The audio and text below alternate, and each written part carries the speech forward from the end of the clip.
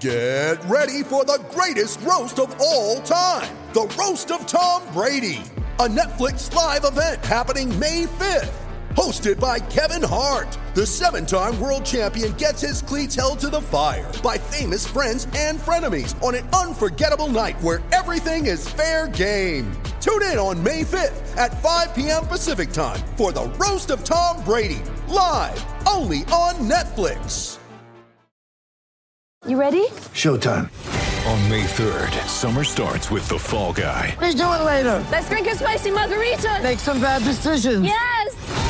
Audiences are falling in love with the most entertaining film of the year. Fall Guy. Fall Guy? Fall guy. That's what the poster said. See Ryan Gosling and Emily Blunt in the movie critics say exists to make you happy. Trying to make it out? Nope. Because I don't either. It's not what I'm into right now. What are you into? Talking. Yeah. The Fall Guy. Only in theaters May 3rd. Rated PG-13.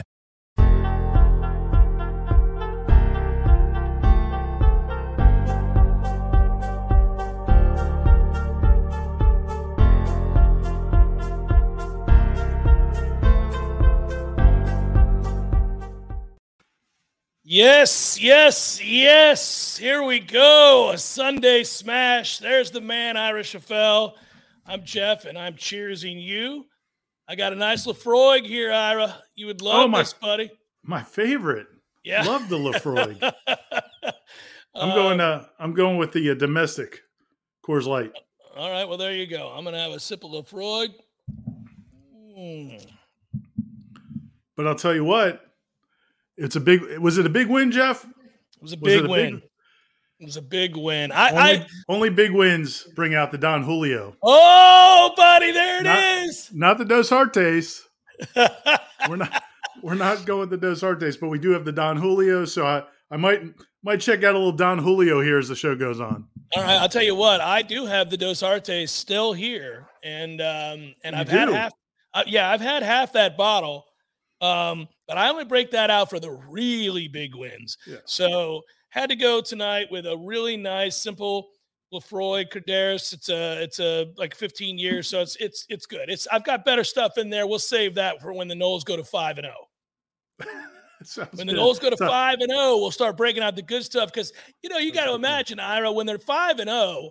We're starting to talk about national championships and stuff like that. It gets silly at that point. So, then you break it all out. That was, man, I wish every FSU fan could have been there. Yeah. Because, cool. but it also kind of felt like they all were there because, what a cool trip. That really was, just a really cool trip for all the fans that showed up and that, took over Bourbon Street. And we kind of knew that was going to happen because the LSU fans lived there. So they didn't need to come into town for 3 or 4 days like the FSU fans did. But everywhere you went, whether it was you and I went separately, we both went to the World War II Museum, and tons of Noles there. Every restaurant you went into, every bar you went into, everywhere you turned, so many Noles. And then for them to be rewarded with that game, it was just awesome. It was a great week, great 3 or 4 or 5 days, however long you were there. Tremendous trip. I'm glad we all got back safely, and it is a trek. I mean, we're a little worn down today, but for good reasons. And I saw where Mike Norvell, no practice tomorrow, so I think he's going to give the guys a little reward and let them heal up some. You get the benefit now of that bye week coming up, Ira. That's huge. And I saw where Fabian Levitt said he was good, tweeted it out, so that was important. I'm going to tell you, it's a perfect game for a lot of reasons because you can see all the good that's there, all the potential that's there, all the moments where you're like, oh, there that is. Okay, feel good about that. And there's also a ton of mistakes, a lot of points left out on the field and opportunities to blow that game wide open. I think they basically LSU's about to quit until you get the personal foul, even if it's ticky-tacky, because they're going to go 3 and out there, Ira. They're in real trouble, and I think it's about to be a blowout. But Florida State's still trying to figure out how to win games. Florida State's still trying to figure out how to put people away. Mike Norvell's got to mature as a coach. There's just a lot of things that they can go back to the drawing board on, but it's always easier to do that after an effing win, man. Yeah, no question. And one of the things, I write a little bit about that in my 3-2-1 column, which isn't not up on the site yet, but we'll be up either soon or maybe in the morning. We'll see. We're kind of spacing out our content because there's no practice tomorrow. But Yeah, I think the one thing I would encourage people to think about when you think about Mike Norvell as a head coach, and it's something you and I have talked about, is the guy's 40 years old, and this is his first Power 5 job as a head coach, and he was a head coach at Memphis, where you can make mistakes at Memphis, especially in a lot of the games where they had so much more talent, were such a better program than a lot of the teams they played against, that they weren't under the magnifying glass. And I think as he matures as a coach, you'll see him make less and less mistakes. And the point I would make is, again, Jimbo Fisher, those first 3 years, 10, 11, and 12 before the 13 season, he made plenty of mistakes. And we criticized him for all of those mistakes. Sure. Just like Bobby Bowden was a different era. But if you go back and look at a lot of those losses before they finally won a national title, he made a lot of mistakes too, because you know what? Coaches make mistakes, especially younger coaches. So I have a lot of confidence that Mike Norvell, from what we've seen, is going to get better and better and better as a head coach.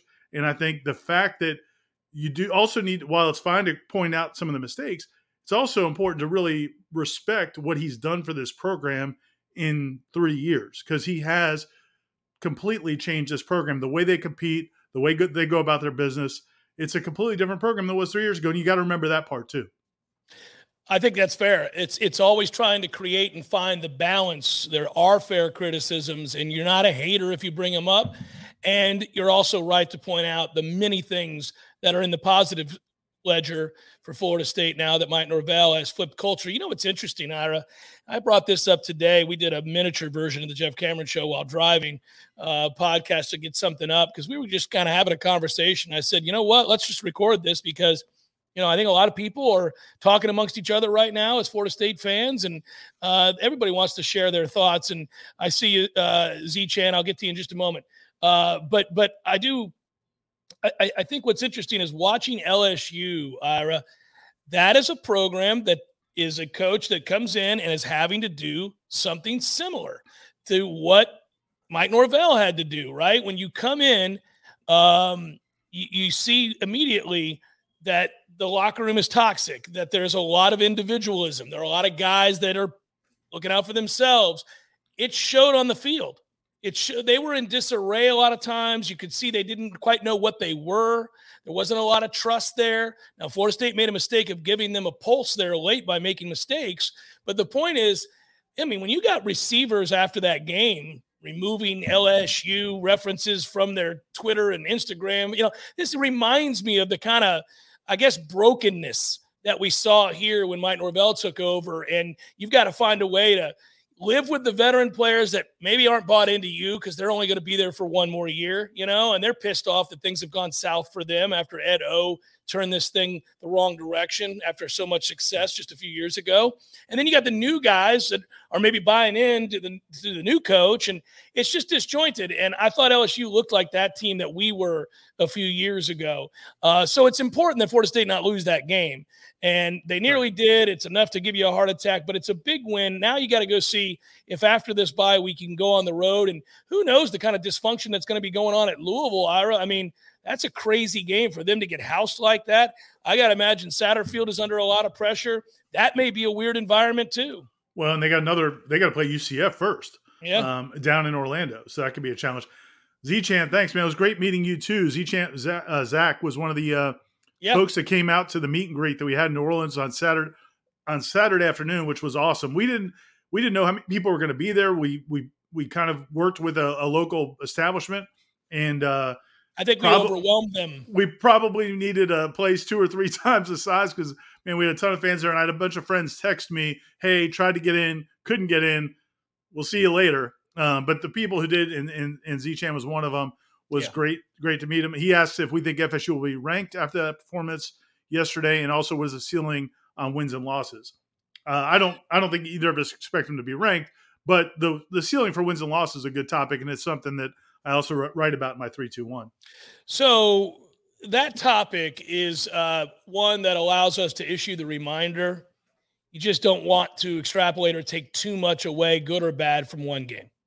You got to be careful, because lest we forget, Florida State took Notre Dame to overtime last year, and we all left that stadium feeling better about where the program was headed, where they were probably going to end up, and they turned right around and lost to Jacksonville State and started 0-4.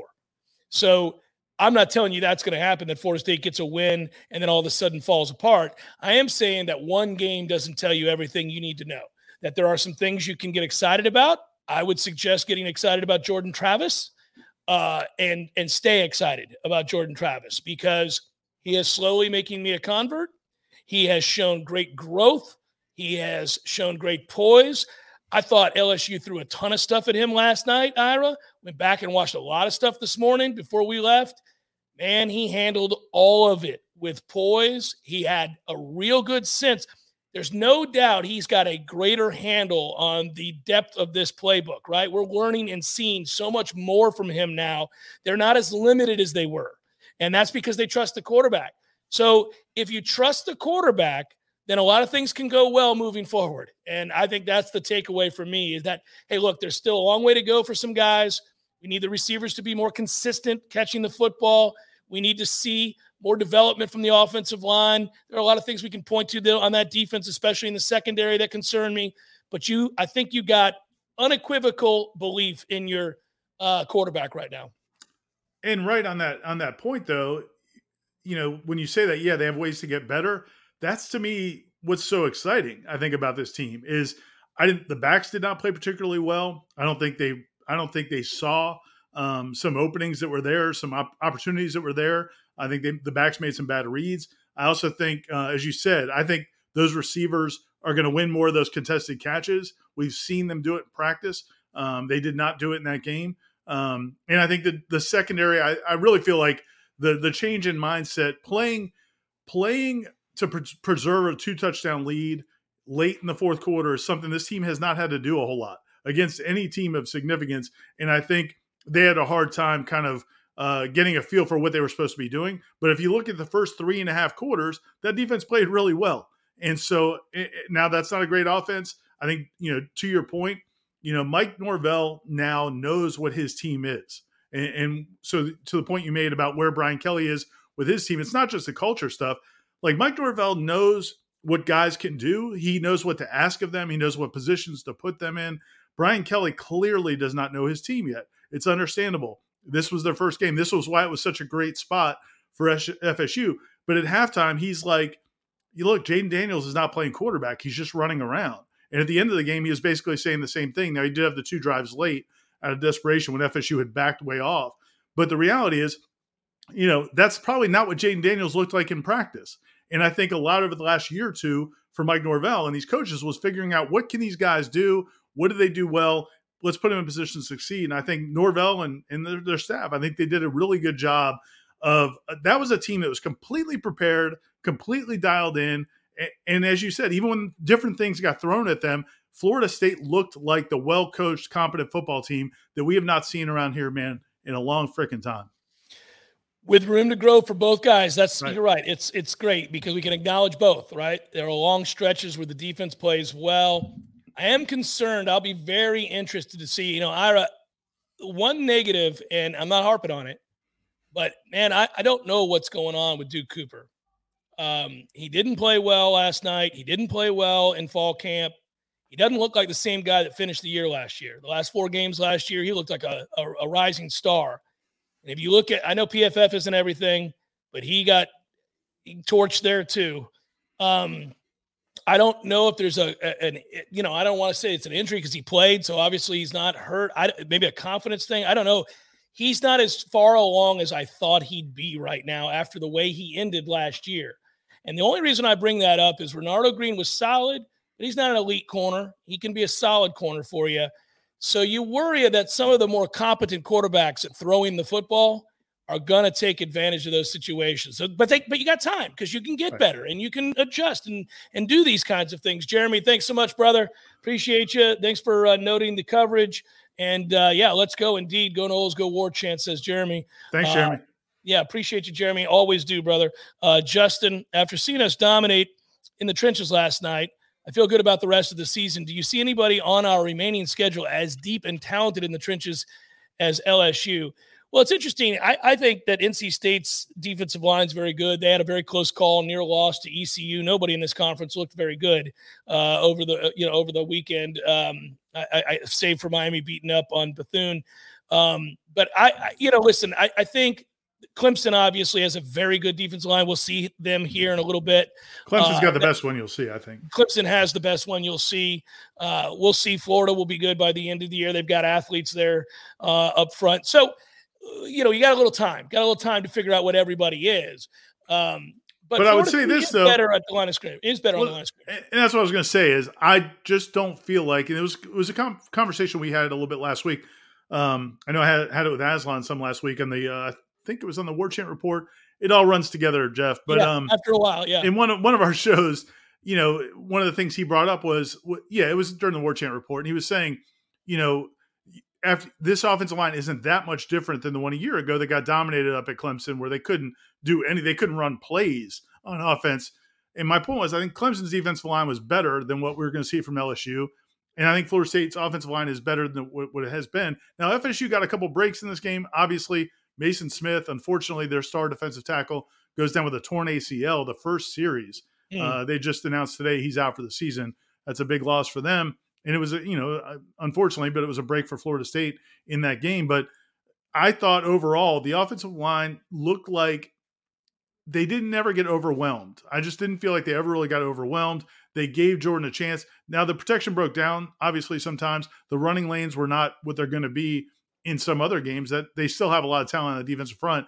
But I just feel like they've got guys now who know what they're doing, understand where they've got help. I think Jordan understands how to use the offensive line a little bit better. So I just feel like they'll have a chance to operate against any of these defensive fronts. Does it mean they're going to just blow anybody off the ball? Right. No. But I do feel like they've got an honest shot to compete with just about any of those defensive lines. Clemson may be the exception because I just think they're so ridiculously talented. But I think they'll compete with the other ones. Jim writes, can we get an hour number 2 from Corey this week on headlines? No, that won't happen. He's stingy with the hour number 2s. But I think I understand it. I mean, that LSU team was 6-6 last year. So, we're not out here just throwing around hour number 2s. You got to earn it. One thing to note, for every plus, I always find the negative. For every negative, I'm trying to find the plus. And right now, they're a weird team because they're a lot better than they were, and that's a reason to be excited. And that was a win, and you want to revel in that, and you should, and you get a bye week to do it. But they got to get better in some areas. And I'm curious. I mean, right tackle. We learned in this game, at least for the time being, Les Harris was not available. I thought Turnentine was average. I think that could be potentially a problem. They have some options to move guys around. They're still figuring out this 5. It really is quite amazing. It'll be interesting to see what they do there because I think they may have to maneuver a little bit. But I also think they have options. So Timothy Dangerfield coming strong with the contribution. Appreciate it, buddy. But also a little humble brag about his new 75-inch TV. Mm-hmm. Said the O-line did a decent job. The game was awesome to watch on my new 75-inch TV. I'm not going to, put you down, Tim, but Cameron's got an 80-something inch TV. But that's correct. That's how he rolls. I'm used to having more inches. You got me. Yeah, it's nothing new to you. What are you going to do? I'm so happy for these guys and coaches to finally have something to pay off for their hard work. Look, man, I think that one of the cool things about this game, I really think is, to your point that you made at the very beginning, it is kind of like a perfect scenario for Florida State.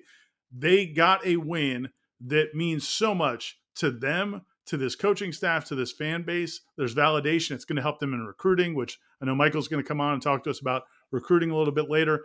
It's so significant for so many reasons, but nobody on that team is going to walk off that field thinking, oh man, we got this. Like we're on top of the world. I mean, I know, look, a couple players made comments about we're back and FSU's back, and that's the heat of the moment. You're 19, 20 years old. Have some fun. I think the reality is, and it's up to the coaches to make sure they understand, man, you guys haven't done a whole lot. You beat an average team from a good conference that has a good name on their logo, but it's not, you're not there yet. And certainly if you go lay an egg at Louisville, then you've really lost everything you gained. So I think it's a kind of the best case scenario. But, you'd much rather learn those lessons with a win than the other way around.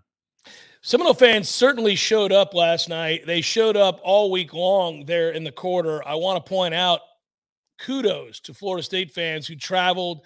I talked to a lot of LSU fans.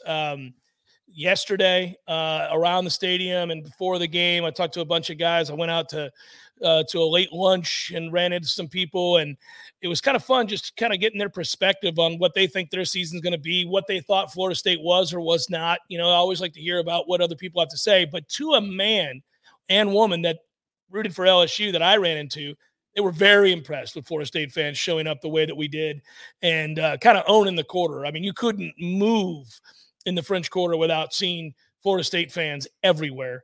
War chant would just break out at all the bars all the time, everywhere, every bar I went to. It even broke out in the casino on one of the nights. So, good job. I think it speaks to that hunger.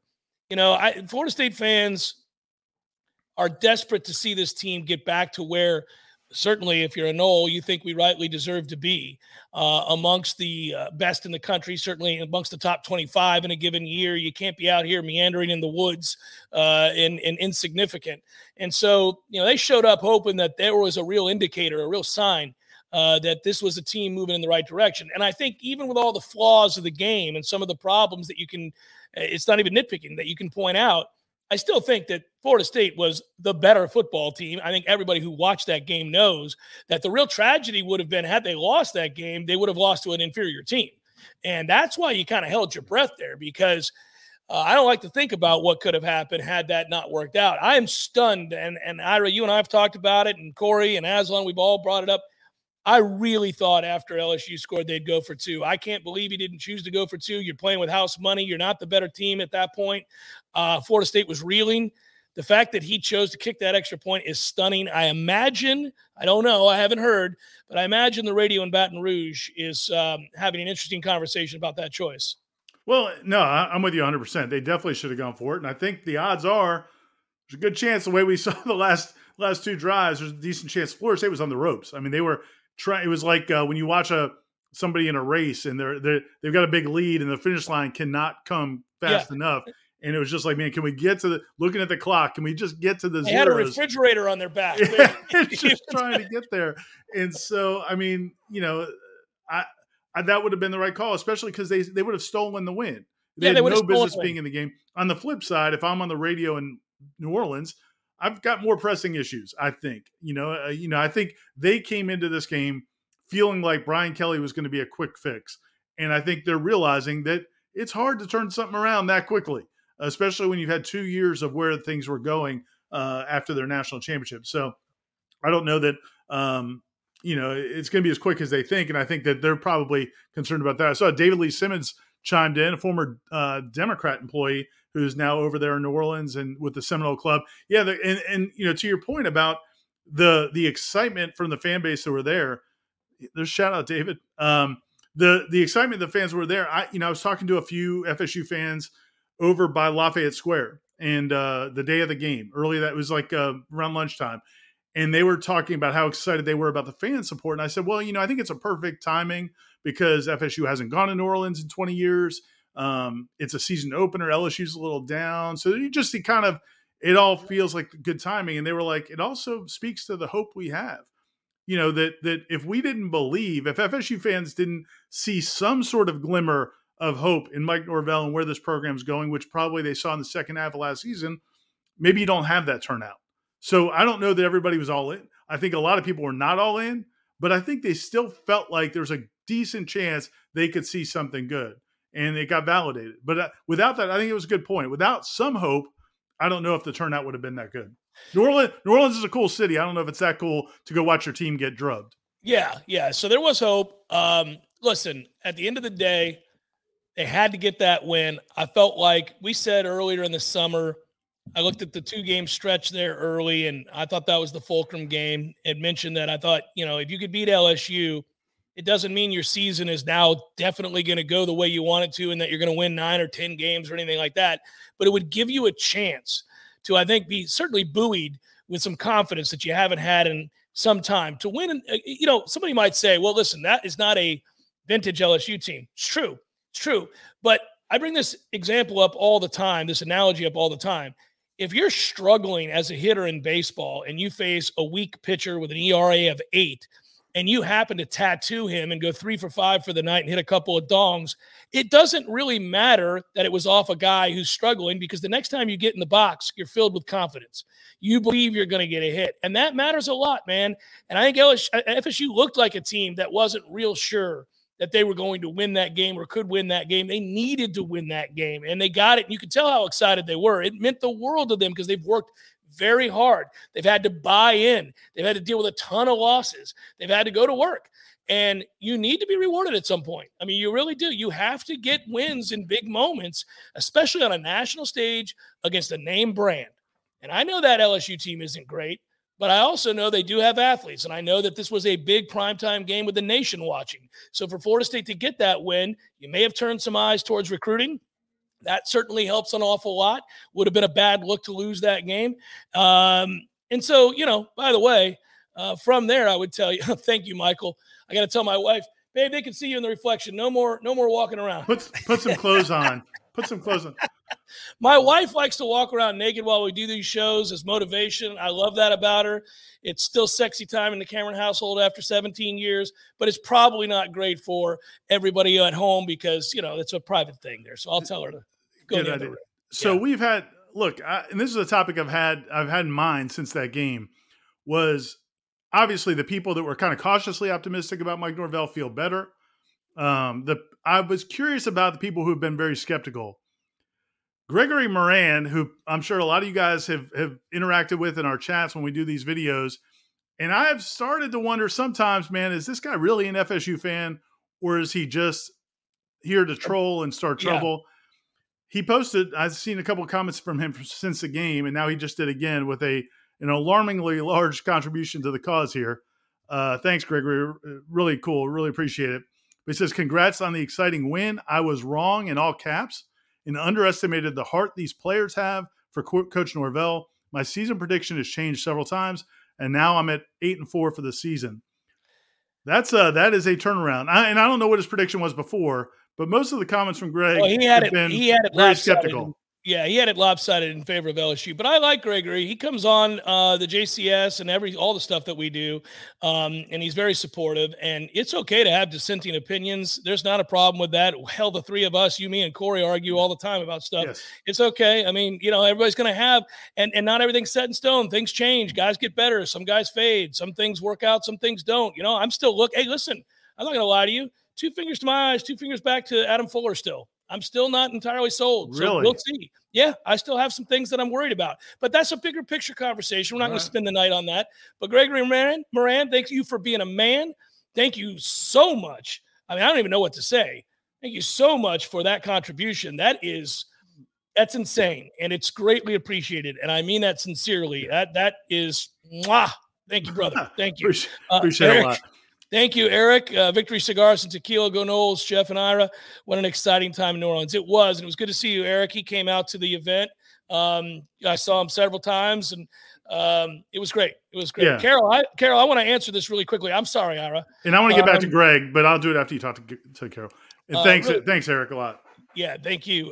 Carol, I want to answer this. Yeah, no, I don't know if you've seen this. I tweeted it out, and I've talked about it on every show that I've been on. I'm most excited about Jordan Travis. This game, there are a lot of things that we could look to and say, I like this and I don't like that, and I like this and I'm a little unsure about this, and there's still some unknowns. The one thing I feel very good about right now is Jordan Travis. It was the composure. It was the confidence.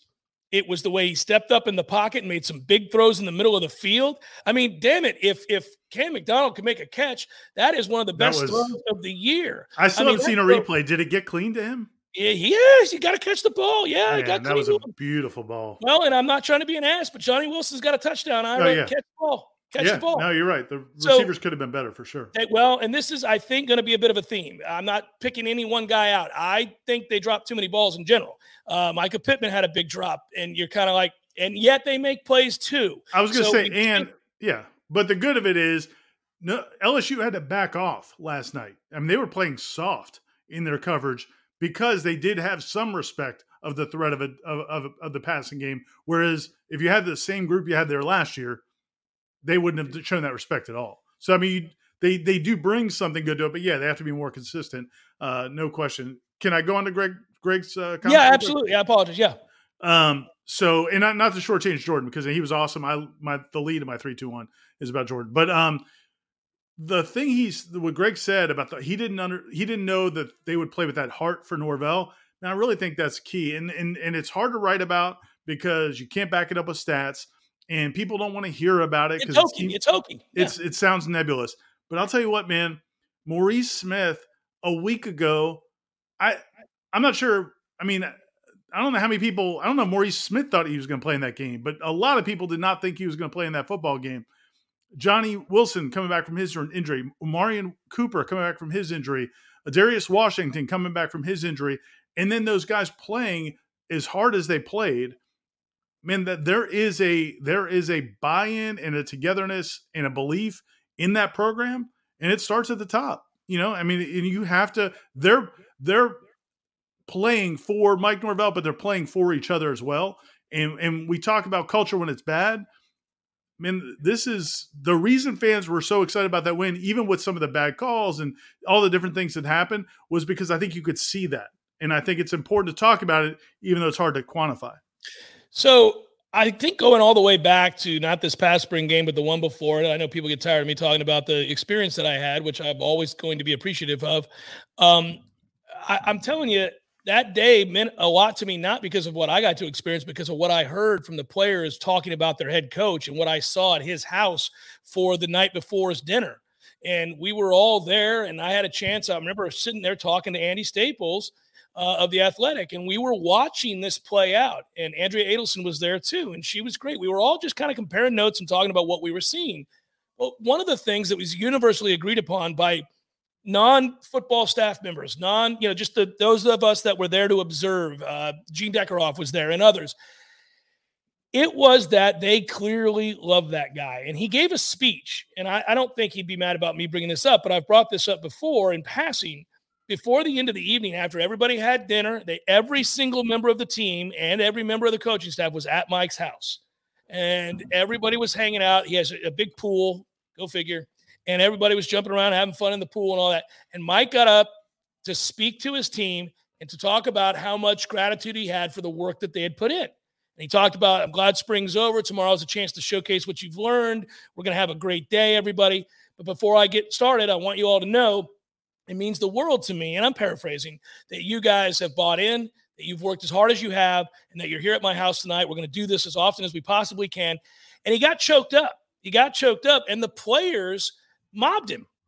They're like, we love you too, coach. And I watched that, man. It was legit. It was touching. They clearly believe that he cares deeply about them. You know why? Because I think he does. And now listen, again, on the heels of that, you've always got to point out that wins matter most. And you've got to win games, or all the loving in the world isn't going to change the fact that you're not achieving the goals at hand for the money that you're making.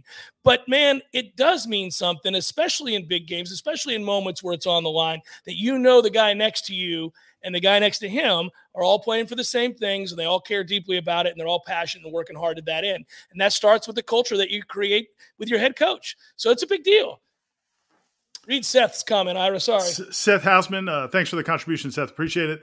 Thought the linebacker play was much improved. The defense held LSU to 250 yards before that last drive. That drive did happen, though. Correct. I think playing prevent was the wrong call. Building blocks seemed to be there. Go Noles. Yeah, I mean, I'm not a fan of playing soft, especially with that much time left. I mean, I felt like there was certainly enough time in college football to go down the field a couple times. And so I didn't love it because when Florida State got the ball back before the muff punt, Florida State got the ball back with, I think, 4 minutes or so, and they barely ran less than a minute off the clock. And it's hard if you can't get a first down, and you're going to give the ball back pretty quickly to the other team. So I didn't like playing as soft as they did. But the flip side of it is, man, if you don't and you give up a quick touchdown, then people lose their mind about that too. So I'm with you. But overall about the defense, though, and I also think part of it is guys need to learn how to play in those situations. Like, just because we're having you play deep doesn't mean you let them catch the ball or let them make a play. So they have to learn that situation. But as far as defense overall, yeah, man, I thought Tatum Bethune again. He's the guy we thought he was going to be, and we hoped he would be. I mean, he's a different looking linebacker. He had some big time plays. Kalen DeLoach had some. DeLoach was phenomenal. Huge plays in that game. Yeah, if you go back, I'll tell everybody this: go back and watch that game again, because when you do, Deloach, I sat next to you in the box. I knew he was having a good game. I didn't realize how good a game he was having. He was shot out of a cannon in a lot of situations. So they're better. That group is better at linebacker. We talk about what can we extrapolate from these games and their one-game sample sizes, and it's awfully difficult to go over the top with effusive with praise or negativity. But there are certain things you can look at and say that translates, that'll work all year long. I think Jordan Travis has a better idea of what's going on with this offense and is playing more poised and confident, can make throws that he didn't make a year ago. That's a good sign. And I think without question that the linebacking core, with one more year of Kalen Deloach having come on at the end of last year and then bringing in Tatum Bethune, changes that group quite a bit. Now, again, I would tell you that if any one of the big three, Lundy being the third, if any one of the big three for any reason goes down, you're suddenly pretty thin there. There's not a lot of depth there. So you just, the starters are very good, but I'm kind of, I'm holding my breath because football is a brutal game. On that note, I want to give one quick shout out because you're talking about the linebackers. So Brendan Gant, and I tweeted about this, Brendan Gant was a 4-star defensive back when he signed with Florida State. He was one of their top recruits in his signing class. And in his first couple of years here, he started a lot of football games. Last year, he kind of fell out of the rotation. This spring, they move him to linebacker. I don't know if he was thrilled about that or not. I don't know. Right. But he moves to linebacker to kind of give them some depth at linebackers because they're pretty deep at safety. He's the guy on special teams down there on a punt to recover a muffed punt. Wyatt Rector came here as a quarterback. As a walk-on, they turn him into a tight end. Basically, his main role is on special teams. He takes pride in that, and he's down there to recover a muffed punt.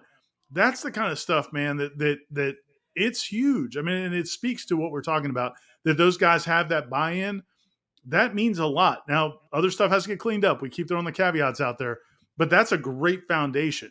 That is because once you get better players, and I think it helps in recruiting, because now when kids come on visits and we we're all jaded. We talk about NIL and it's all about NIL now in recruiting.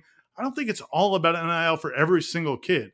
And I think when you see those relationships between the players and each other and the coaches, and you see the way they play, I mean, you got LeBron James tweeting about him last night, Drew Brees tweeting about him last night.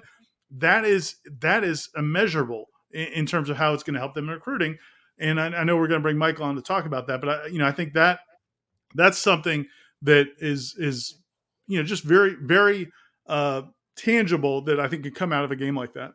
I want to point to your professionalism, Ira, going on a recruiting rant just as we're bringing in our recruiting expert. That is well done out of you, sir. That's a doff of the cap. Real quick before Michael Langston and before we get talking here, Mike, I want to answer Timmy's question. You can't advance the muff punt.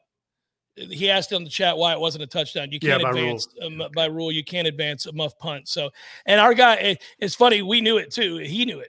If you watch him, he picks it up. He knows. But that's the answer to your question. Michael, what did this do for recruiting last night? Did Florida State get 7 5-stars to say yes? Not yet, but it was a massive weekend for FSU. You had several guys on there, top players that were there. Obviously, Hakeem Williams, I think a lot of people have seen his Instagram showing different videos of him being there, 5-star receiver. Several FSU commits that you certainly want there to see your product. It's not just about the uncommitted guys. It's the guys that you were able to convince that, hey, this is the place and believe in our vision. Is kind of rolls back to what you guys have said going to this game, that it fulfills everything of what the vision that Mike has set out. He didn't say, hey, we're going to win this many games, but it's like you're going to see a different FSU. And even going before this game without seeing a lot, because I watched the game last week, and I told Jeff and Ira and those guys, like, hey, I really liked the business-like approach of preparation, organizations that kind of made you feel good going in this game, but you still didn't know because we didn't know anything about LSU except there's a new coach. But the one thing I always go back to going into this game was what Hakeem Williams told me, when he visited FSU Seminole Showcase. He's like, Mike, I'm telling you, they throw the ball a lot in practice, a lot. And I'm like, what? Because you're thinking FSU, you think of running, but In this game, we kind of saw that coming out party, and my biggest takeaway was Jordan Travis in this game. Like, that dude looked like a different dude that I've ever seen, reading the field, seeing the field, making plays, really good with the underneath throws to Micah Pittman a lot. I think that set up a lot of stuff that they wanted to do and really just set the tone for what they did. They had some really key third downs, and Jordan was just so good reading the middle of the field. And I think it's just huge for recruiting because kids are seeing it's not just the running back show, as you saw in the first week. It's like these dudes can generally throw the ball, and they got playmakers that can get the ball. We saw that with Johnny Wilson. Obviously, there's a lot of drops and there's a lot of mistakes, but you saw a passing game. I've said that all year before the start. In order for FSU to make the move and move the needle, first off, you got to win a game that's nationally televised like LSU. Secondly, you got to show something with your passing game. Kids want to see that stuff. That's been kind of the Achilles heel of why recruits aren't dramatically drifting to FSU, because of the passing game. You showed that in this game, and then it's just a complete package of finding a way to win. Even though there's a million mistakes in this game, you guys covered them all. There's no reason for me to go back, but it's like that kind of stuff, the compete level. And I've told Ira this. I really feel like this is a team that they finally have a roster that can compete with any team they play. It doesn't matter. It's not about them. They can win every game. It's about they can compete. This is the first roster they have to compete against the Clemsons, the Miamis, the Floridas, all these teams they play, LSU. They have the ability to compete with these guys. Yeah, they weren't outclassed. Sorry, Ira, they weren't outclassed physically in any way. So that is very, very positive moving forward. What were you going to say, Ira? Yeah, I was going to say, you talk about the passing game, and obviously that's the kind of the big storyline out of this. But also, one of the guys on hand was Cam Davis, who is maybe one of the top couple of running backs in the country. Last Friday night, I know you had it in the Friday Night Rewind that people can find on the site where you have all the stats from all the different players. Had over 500 yards of offense in their game Friday night. He ran for like 250 and threw for like 250, which is just nuts. Yeah. I think people are going to sweat Cam Davis until signing day, right? Yeah. Because he is in such demand. He lives in Georgia. There's always so much concern about is Kirby, and the people around Kirby and the people around that program, they're going to make it so he can't say no. How good do you feel about Cam Davis? I feel good. I think this is a game that, like I said, it's not just about the uncommitted guys. It's about the committed guys of showing. He's been committed for over a year already, right? Yeah, and before people ask, no, he's not a quarterback. He plays quarterback because he's their best athlete. But no, I think it was big for all the committed guys and even a lot of uncommitted guys, even guys like Jaylen Brown and Shelton Sampson who were there to watch LSU side of it. They saw an FSU that they haven't seen before. So I think it's going to change their perspective of FSU. I think you might see, maybe a official visit for one of those guys or two of those guys, or see them visit the campus more. I told Jeff, and I ain't kidding, I told Jeff this before the game. I was like, Jeff, my phone's going to blow up. I was at 9% after that game on my phone because I was constantly talking to kids, interviewing kids in the lobby where I was staying. Yeah, I was seeing transvestites on the streets in Bourbon Street and all that stuff. But I was also just the amount of buzz is there. But at the same time, I'm going to talk like Ira. You have a game in Louisville coming up in 2 weeks. You have to follow up that, and that's what recruits are looking for, the consistency every week. And I think the Louisville game is just as important because that's ACC, but this is a step forward. This is the big step I've talked to Jeff about. This is the big step that I talked to a lot of people about, that you haven't had a national game where you have people like LeBron James talking about you, Drew Brees, as Ira mentioned. They're all talking about FSU. You're the only game in town. Everyone's talking about it. It's on ESPN. They showed it on SportsCenter like 100 times of FSU winning. And it's not the same LSU. It's still a top-notch program with talent, with a lot of talent. Probably more talent than what FSU's roster is when you look at talent for talent. But I think the main thing was kids want to see them win games like this. And now this is the first step of doing that. Guys like Cam Davis certainly take notice. And I think I think everything's by the Boston College game when they play at home again. That's their next home game. You're going to see a lot of kids, I think, visiting FSU. They just have to keep the consistent model of what we saw, last night. Michael, always a pleasure, brother. Be well. Thanks for the insight. We'll talk to you again real soon, man. Thanks, man. Take care. We'll see you. That's Michael Langston, our lead recruiting analyst for warchant.com. You can read his stuff all throughout the week on warchant.com. Don't forget to like and subscribe, by the way. And listen, there's going to be a ton of content here between now and the Louisville game. You know that. Wake up, War Chant.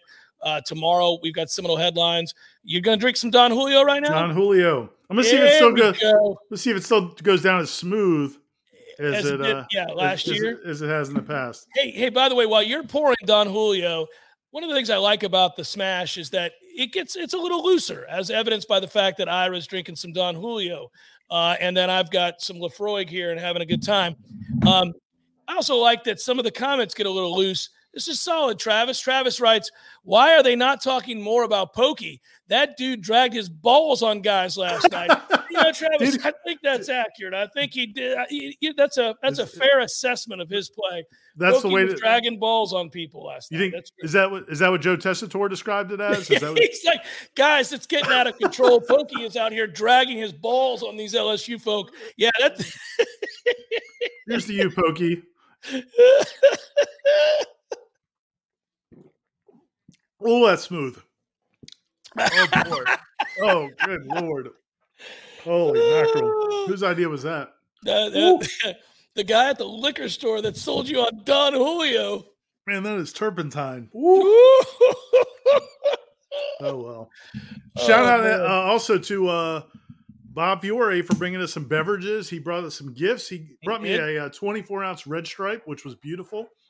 And, man, it was, again, that meet and greet, we got to get I don't know what we're going to do next time we have one of those, because that was we probably need amazing. to have it at the Civic Center, Ira. That was nuts.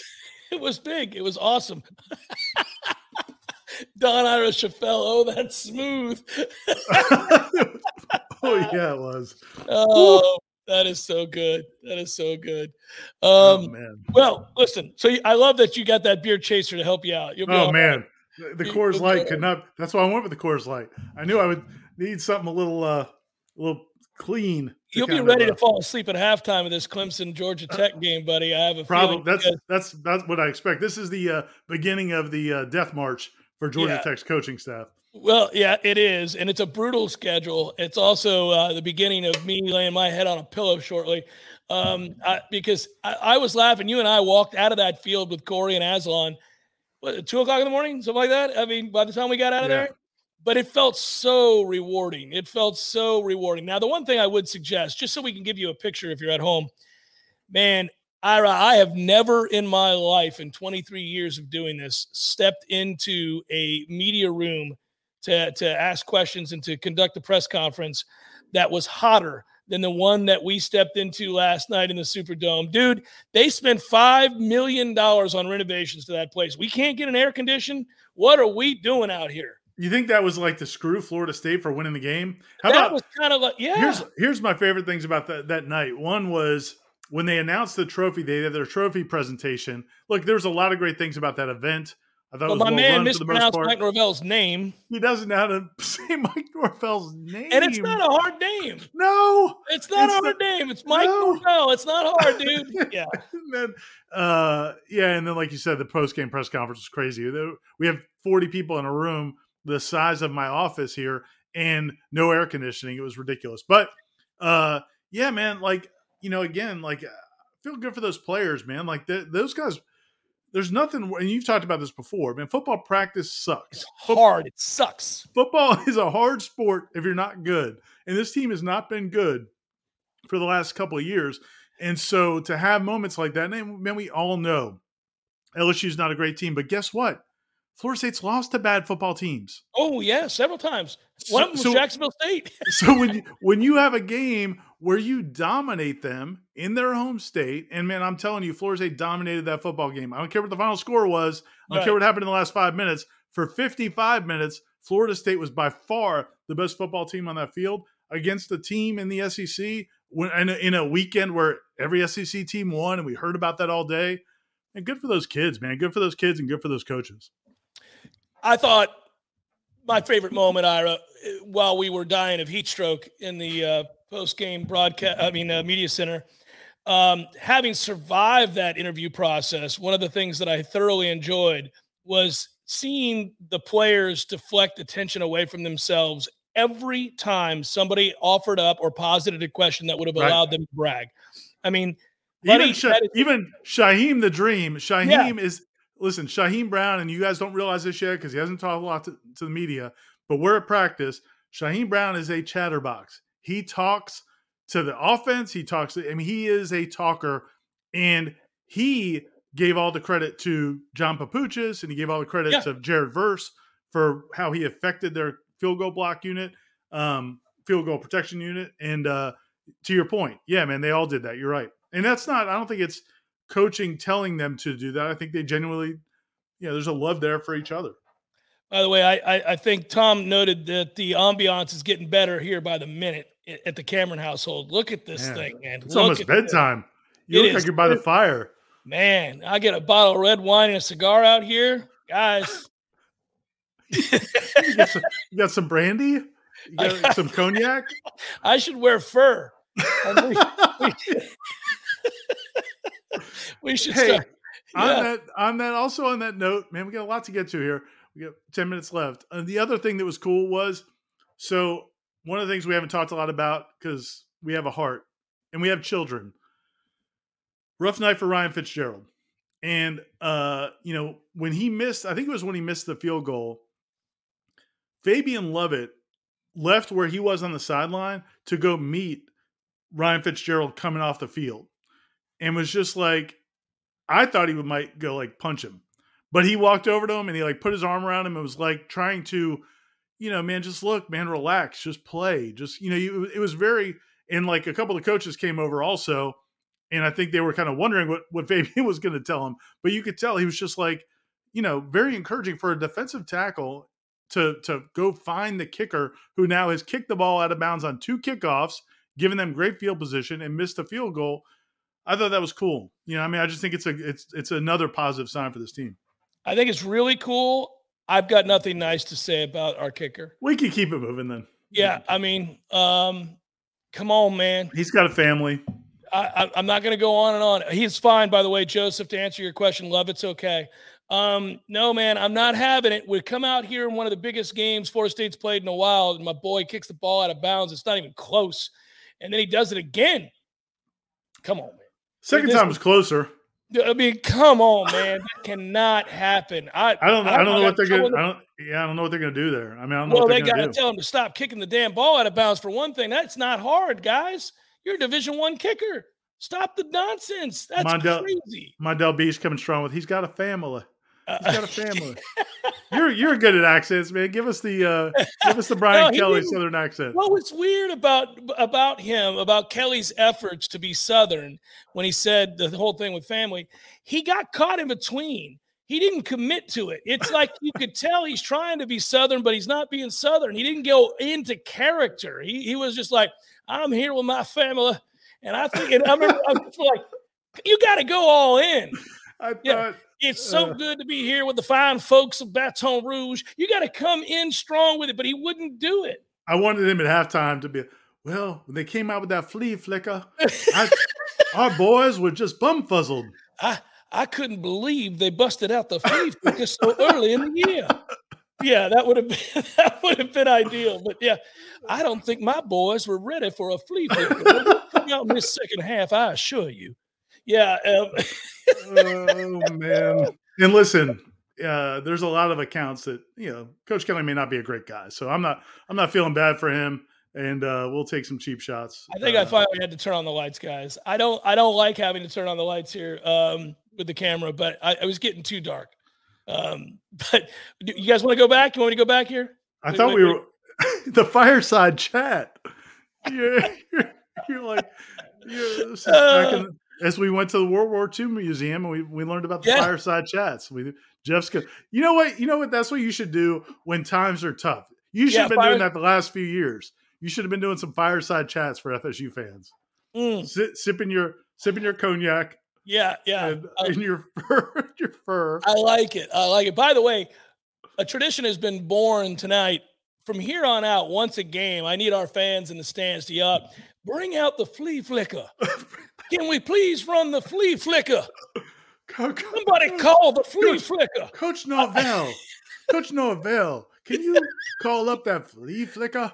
Hey, so I'm going to ask Norvell in a press conference. He's not going to know about this show tonight. I'll be like, Coach, I was just wondering if maybe we'll see it at all. Again, will you pull out the flea flicker and then see where he goes?